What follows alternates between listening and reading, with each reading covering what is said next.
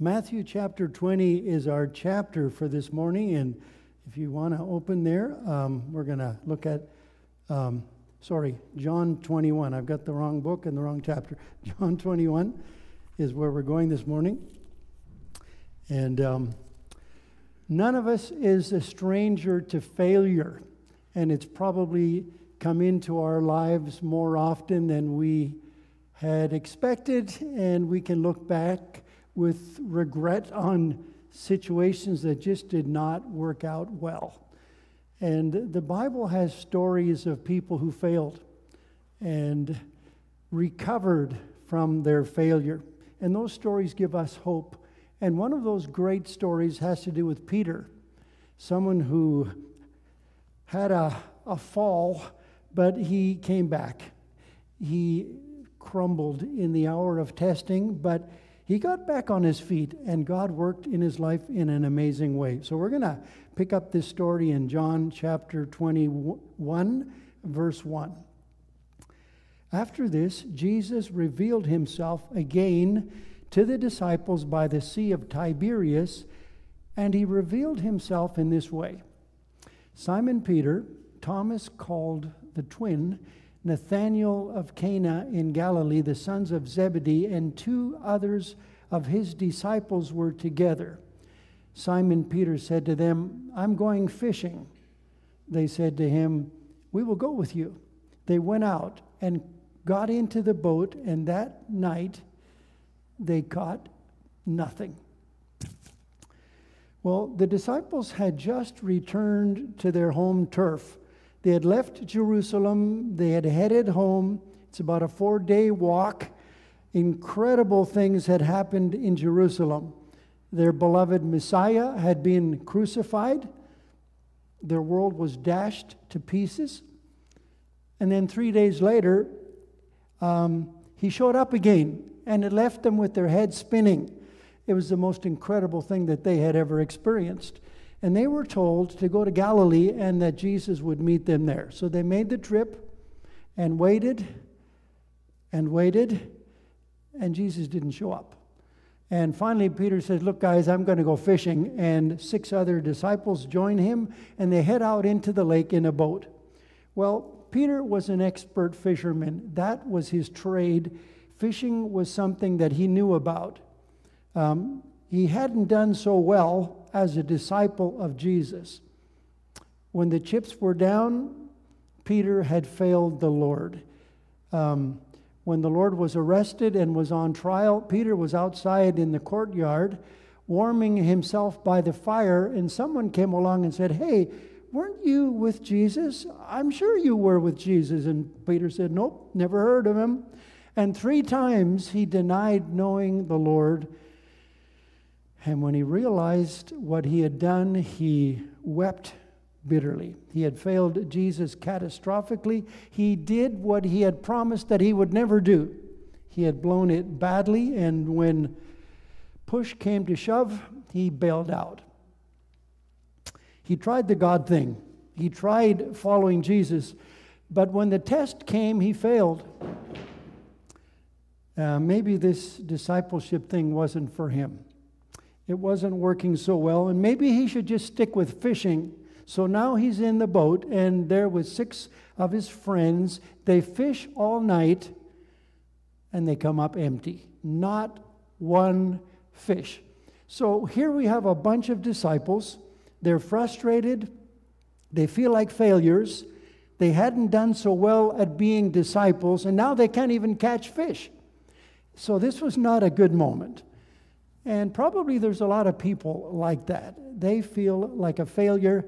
They feel like their life is fruitless. And maybe they're even plain fed up with the whole thing. But then we read here in verse 5, "When the morning had now come, Jesus stood on the shore, yet the disciples did not know that it was Jesus. Then Jesus said to them, 'Children, have you any food?' 'Hey, fellows, catch any fish?'" Here's these guys. They're frustrated. They feel like failures. But you know what? They have a friend. They have a wonderful friend. Before going to the cross, Jesus said to them, no longer will I call you servants. I have called you my friends. And what does their friend do? Well, he shows up right in the middle of their failure, their fruitlessness, their fed-upness. He comes and he stands on the shore. Here's a wonderful thing about having Christ in your life and having Christ as your friend. You can be sure that He will not give up on you. You can be sure that He will not give up on you. He will stick with you even if you fail. The Bible talks about a friend who sticks closer than a brother. Well, that's the Lord Jesus Christ. We might fail, but He won't. We may be faithless, but He remains true to His word. We might even be tempted to be ashamed of Him, but He is not ashamed of us. We have our ups and downs. He never does. And there's a wonderful promise that Jesus made in John chapter 6, verse 37, and He says, all that the Father gives me will come to me, and whoever comes to me, I will not cast out. That promise has an emphatic negative, and scholars say literally it means the one coming to me, I will never turn away. And you have two negatives piled on top of each other that add intensity to what the Lord is saying. I will most certainly never cast out. So let that sink in.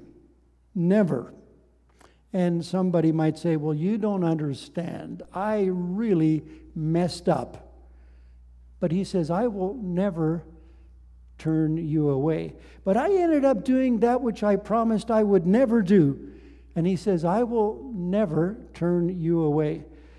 I'm not sure if I can even manage this Christian thing. And He says, I will never turn you away. Whoever comes to me, I will never turn away. That's the kind of friend that we have. In the last letter that Paul wrote, in the very last chapter, the apostle has this phrase, only Luke is with me. And someone has said that that's one of the sweetest phrases in the New Testament. Paul was forsaken by all others, but Luke stuck with him right to the end. God bless that man. He was a faithful friend. When everyone else bailed out, Luke stayed. He was a great friend for the Apostle Paul. And Luke reflects something of the character of Christ, the best friend of all. The disciples had their moments of failure, but He was there for them, and His faithful love endures forever. Catch any fish? Well, He knows they haven't caught a thing. And so here's the Lord saying, friends, how's it going? Well, it wasn't going that well.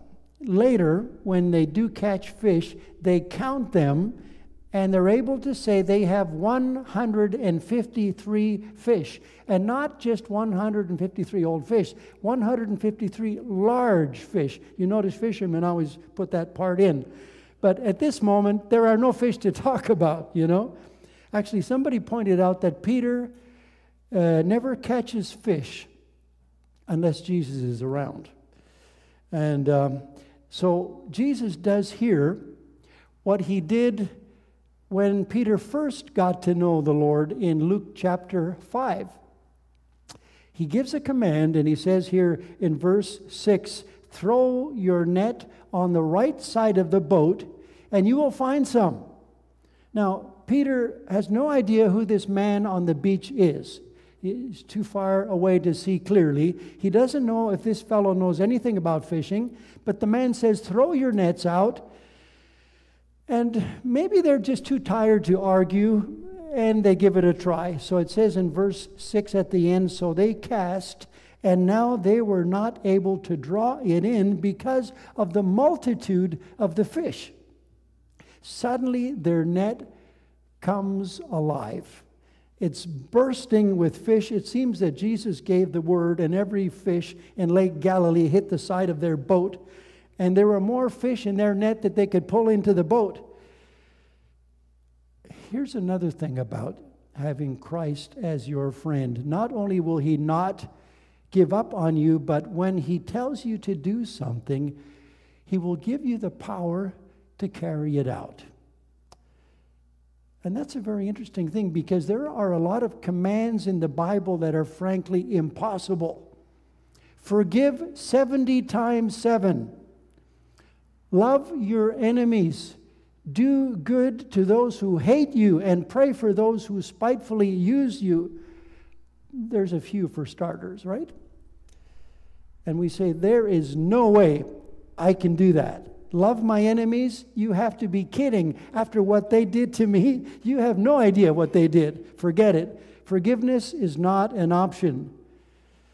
Or how about loving people who disagree with you on topics like the pandemic?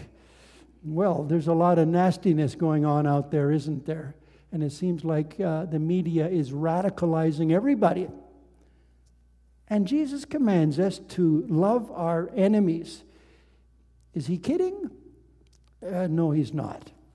Here's the thing. His command comes with something extra we call grace. And not only does He tell you to do something, but He provides the strength to do it.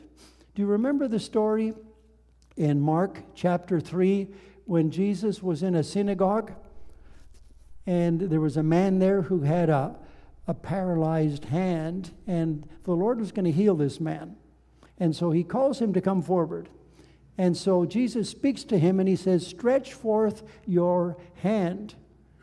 Now, this man could have said, Lord, that's my problem. I can't move my hand. If you ask me to sing, I'll sing. If you ask me to jump, I'll jump. If you ask me to run, I'll run. But my hand is what I cannot move. Please ask me to do something else. And Jesus says, stretch forth your hand. And He asks him to do precisely what he could not do. It's kind of like a lot of commands in the Bible that we do not seem to have the strength to carry out.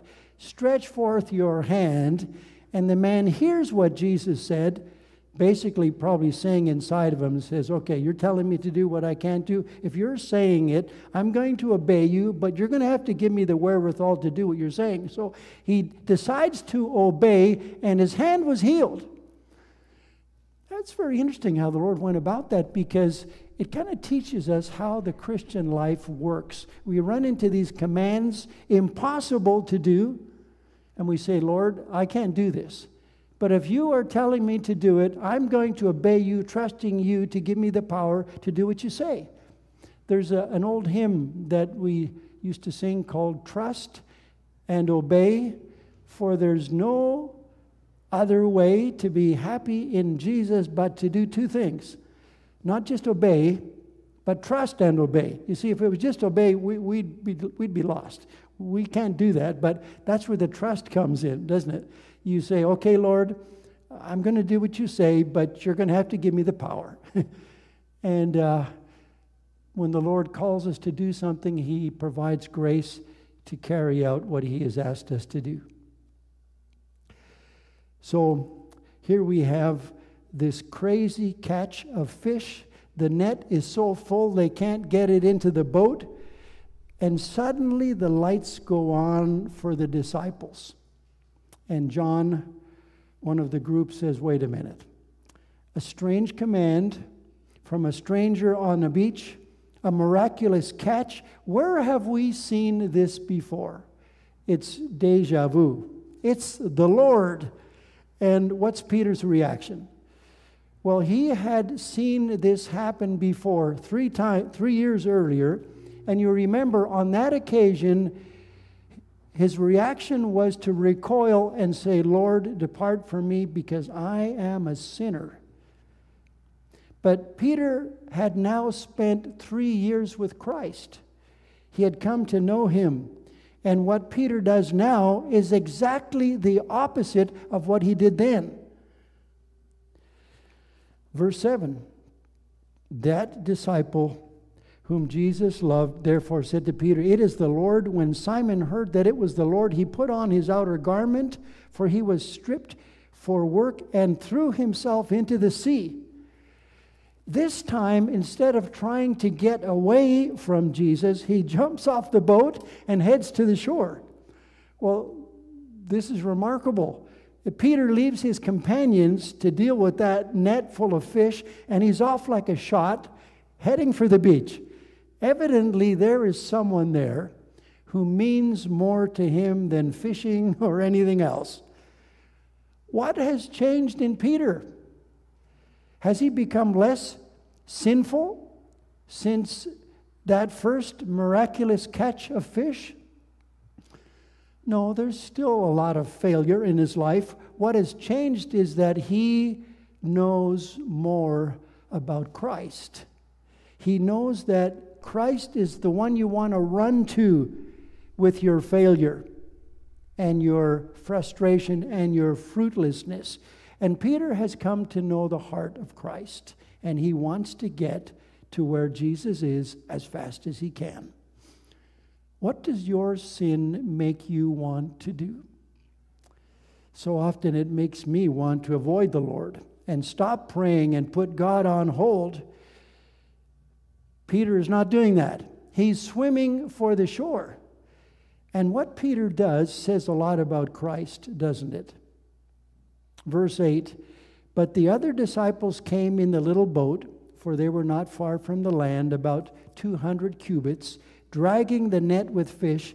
Then, as soon as they had come to land, they saw a fire of coals there, and fish laid on it, and bread.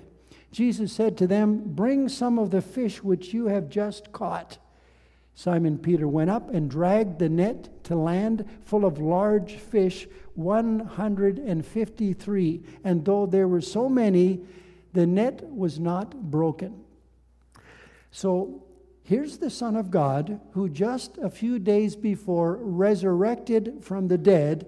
He triumphed over death and sin, breaking the curse of sin. What took place was huge. It changes everything. And he is the mighty conqueror. And what is he doing now? Well, he's there on the beach. He's getting a fire going. He's blowing on hot coals. He's laying out the bread rolls. And he's preparing breakfast for some tired, hungry fishermen. And he says to them, "Bring some of the fish which you have just caught." I love that part. He doesn't say, "Why don't you bring some of the fish that I helped you catch?" And he speaks as if he had nothing to do with it. Some of the fish which you just caught. So modest, so humble, so unassuming. He makes no mention of the miracle that he just pulled off. And so now he's grilling the fish, and when everyone is there, he says, "Okay, gather around, let's have some breakfast." So this is the Lord of glory, and he's doing a cookout on the beach. He's enjoying a meal with his friends. They're having some freshly caught fish from the lake, and it's delicious. The cook was the creator, and probably fish never tasted so good as on that day. What a wonderful friend. He doesn't just do spiritual activities in the service of God. He also does barbecues on the beach to the glory of God. He doesn't just do ministry, he also does fishing. He doesn't just preach and heal, he also makes campfires, and he makes a real good breakfast. So that wasn't a Bible study or a prayer meeting that morning on the beach, it was a barbecue on the beach. That doesn't sound very spiritual, does it? But this is the Son of God. This is the one who said, "If you've seen me, you've seen the Father." He is God become visible. We can't see God, but we can look at Jesus and know exactly what God is like. He was full of grace and truth, and Jesus is the clearest picture of God this world has ever seen. And I find that to be a thrilling thought, because we have never, ever seen anyone as wonderful as Jesus. And if God is like Jesus, that's the best news that ever reached planet Earth bar none. What is God like? He is exactly like Jesus. That's a wonderful piece of news, isn't it? So now, this one who shows us what God is like, he's the cook. The Lord of heaven is doing a barbecue on the beach, and he's enjoying breakfast in the freshness of the morning with his friends on the shore of Galilee. Folks, the place where we live is God's good world. A lot of nasty things happen, but this planet, God made it, and he declared it to be good, and he made it to be enjoyed. He designed it that way. Paul said that the living God gives us all things in abundance to enjoy. And there's a reason why you enjoy good food and appreciate beautiful art and vibrant colors. There's a reason why you can enjoy the passing seasons and the sound of children's laughter. There's a reason why you love mountains and forests and conversations with friends, why you are thrilled with rich harmonies and the sounds of nature, because you were made by God to enjoy God's good earth. It was made to be enjoyed, and if anyone should enjoy creation, it is those people who know God as their Father. So far from being unspiritual, the enjoyment of the good world that God made, it's a component of a healthy spirituality. We are not Gnostics who believe that somehow matter is evil or unspiritual. God appears to love matter because he made an awful lot of it. And as Christians living in God's good world, we celebrate that the fact that every good and perfect gift is from above. And the whole earth is full of his glory, the Bible says, and we need to have eyes to see that and hearts to rejoice in it and to give thanks to the maker of it all. But now we have Jesus and his disciples sitting around a campfire. And there's a matter for the resurrected Christ to attend to. Peter had failed the Lord dramatically. And this is a good moment to sort things out with Peter. There had been a previous encounter that Luke and Paul mention, but it seems that there was still something else to resolve. I wonder if Peter was not doubting if he could still be part of the apostolic team and be a member of that group. And here Peter is given the opportunity to replay his earlier fireside denial of Christ. Wouldn't you love a chance to replay the things you've gotten wrong in life? A chance to redo them and to get them right? A chance to patch things up? Well, there on the beach, Peter gets that chance. He had denied Christ 3 times, and now he has the opportunity to confess his love for Christ 3 times. And 3 times, Christ commissioned him to feed his sheep. This event has been called a threefold grace for a threefold denial. I love the way the Lord ministers to this man who had failed miserably. You mean you're not going to write me off? You mean there's still a place for me in your service? Yes, Peter, I have work for you. I want you to feed my sheep. Verse 15, when they had finished breakfast, Jesus said to Simon Peter, Simon, son of John, do you love me more than these? He said to him, yes, Lord, you know that I love you. He said to him, feed my lambs. He said to him a second time, Simon, son of John, do you love me? He said to him, yes, Lord, you know that I love you. He said to him, tend my sheep. He said to him a third time, Simon, son of John, do you love me? Peter was grieved because he said to him the third time, do you love me? And he said to him, Lord, you know everything. You know that I love you. Jesus said to him, feed my sheep. What a wonderful friend. He's not going to give up on you. When he tells you to do something, he will give you the power to do it. And here's one more thing. When we fall, this friend will be there to pick us up. The question never was if Jesus loved Peter. Jesus loved Peter all the way to the cross. He loved Peter all the way to hell and back. The love that Jesus had for Peter had not changed.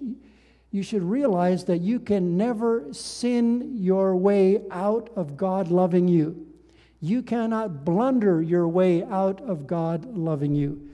As a matter of fact, there's nothing that you can do or say that will make God stop loving you. Your sins are not that powerful. Even on your worst day, the Lord is saying, I'm not budging. I'm not giving in. I shed royal blood for you. I gave myself for you. You can't talk me out of this. My love for you is not going to stop. You are mine, and nothing is going to change that. The trouble with sin is not that it stops Jesus from loving us. The problem with sin is that it stops us from loving Him. It doesn't change God. It does a number on us. It destroys us. It's toxic. But here around this charcoal fire, you remember the last time Peter was near a fire? Things didn't quite go so well, but now he's standing by a fire again, and he has the chance to reverse his threefold denial and affirm his love for Christ 3 times. And in return, Jesus has a threefold word for him. Feed my lambs, take care of my sheep, feed my sheep. So here the master is ministering to a wounded follower. He's going to raise him up. He's going to get him back on his feet. Peter gets restored and he gets recommissioned. And God is going to use him in an amazing way in Jerusalem to be the main spokesman for God in that city. So here's a Christ who comes to us in the midst of our failures, our frustrations, our fed-upness. And how good it is to know that when there is failure in your life, He comes not to accuse, but to assist and to help. The disciple who had failed and was fruitless and frustrated was raised up and used by God in mighty ways. 53 days after denying the Lord, Peter stood up on the day of Pentecost. Full of the Holy Spirit, he preached a powerful sermon, and 3,000 people turned their lives over to Christ. That was 53 days later. And a few days after that, 5,000 people were converted when Peter was preaching. 53 days later, Peter was not doing penance. He was preaching. And he ended his message like this: repent and be baptized in the name of Jesus Christ for the forgiveness of sins, and you will receive the gift of the Holy Spirit. The forgiveness of sins. That was a subject Peter knew a little about. He was a forgiven man preaching about forgiveness. And what a fabulous forgiveness we get from God. He forgives, He cleanses, and He restores. Now here's a question. Whenever Peter heard a rooster crow, what went through his mind? Did it remind him of that night when Peter denied his Lord and the rooster crowed 3 times? Did he cringe every time he heard a rooster? Did he flagellate himself and say, I blew it, I messed up, I'm such a worthless sinner, I'm such a failure? That's where a lot of people live. They can't let go of the past. They keep carrying the load. They hold on to their guilt and their shame, and they do not come to rest in the forgiving grace of God. They think their past is unforgivable. It's not. They think that there is no hope for them. There is. They can't accept that God could really love them. He does. They struggle to believe God's forgiveness is available for them. It is. What did Peter do every time he heard a rooster crow? Yes, it reminded him of his failure, but he stood firmly in the grace of God. He laid hold on the forgiveness of Christ, and he lived in the good of it. He lived in the reality of God's forgiveness. And that's where we need to live, isn't it? Because we all have stuff we're ashamed of. But let the roosters crow and let the enemy accuse. There's something more powerful than that. The blood of Jesus Christ, God's Son, cleanses us from all sin. That's the gospel, and that is very good news. So what a wonderful friend we have. He's not about to give up on you, and when he calls you to do something, he will give you the power to do what he asks. And if we fail, this friend is going to be there to pick us up. A.W. Tozer once said that unquestionably, the highest privilege granted to man on earth is to be admitted into the circle of the friends of God. The highest privilege. If you are not in that circle, if you haven't come into this wonderful friendship, here's some good news. The Son of God paid with his blood so that you might come into a relationship with God.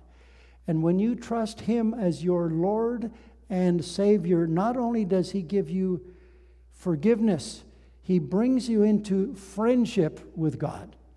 And this is the friendship that we were created to enjoy. And life only starts to make sense as we live it with this wonderful friend. The act of surrender to God's story, as Peter discovers at the end of this gospel, changes us forever. Peter thought he could go back fishing, but he spent the night on the lake and he caught nothing. He learned, as the title of a well-known novel puts it, you can't go home again. To know Christ is to never be the same. It means you have a new identity, a new destiny, a new mission. There are sheep to feed, widows to visit, orphans to help, children to bless, neighbors to help. And we have a wonderful friend who accompanies us and calls us to those activities. He doesn't always do things on our schedule, and sometimes he shows up and we don't even recognize it's him. Following him does not just mean feeding sheep, it also involves breakfast on the beach and campfires by the lake. It means that we have a friend who sticks closer than a brother, and no one is as wonderful as him. John closes his gospel, and he does so in a way very different from all the other gospel writers that have the master ascending and disappearing on a cloud into the sky. John closes with Jesus walking along the beach, talking to a group of disciples. He did ascend to heaven and he will return, but the Holy Spirit guided John to end his book this way and to record this story that was evidently engraved in his memory. It's the picture of Jesus present with us, walking the shore of our common life, having breakfast with us. He will be with us when we cast nets into empty waters. He is with us and will not leave us even when we fail. He is there to raise us up and to help us move on. He is there to make our lives an instrument of blessing. This is our friend, our wonderful friend.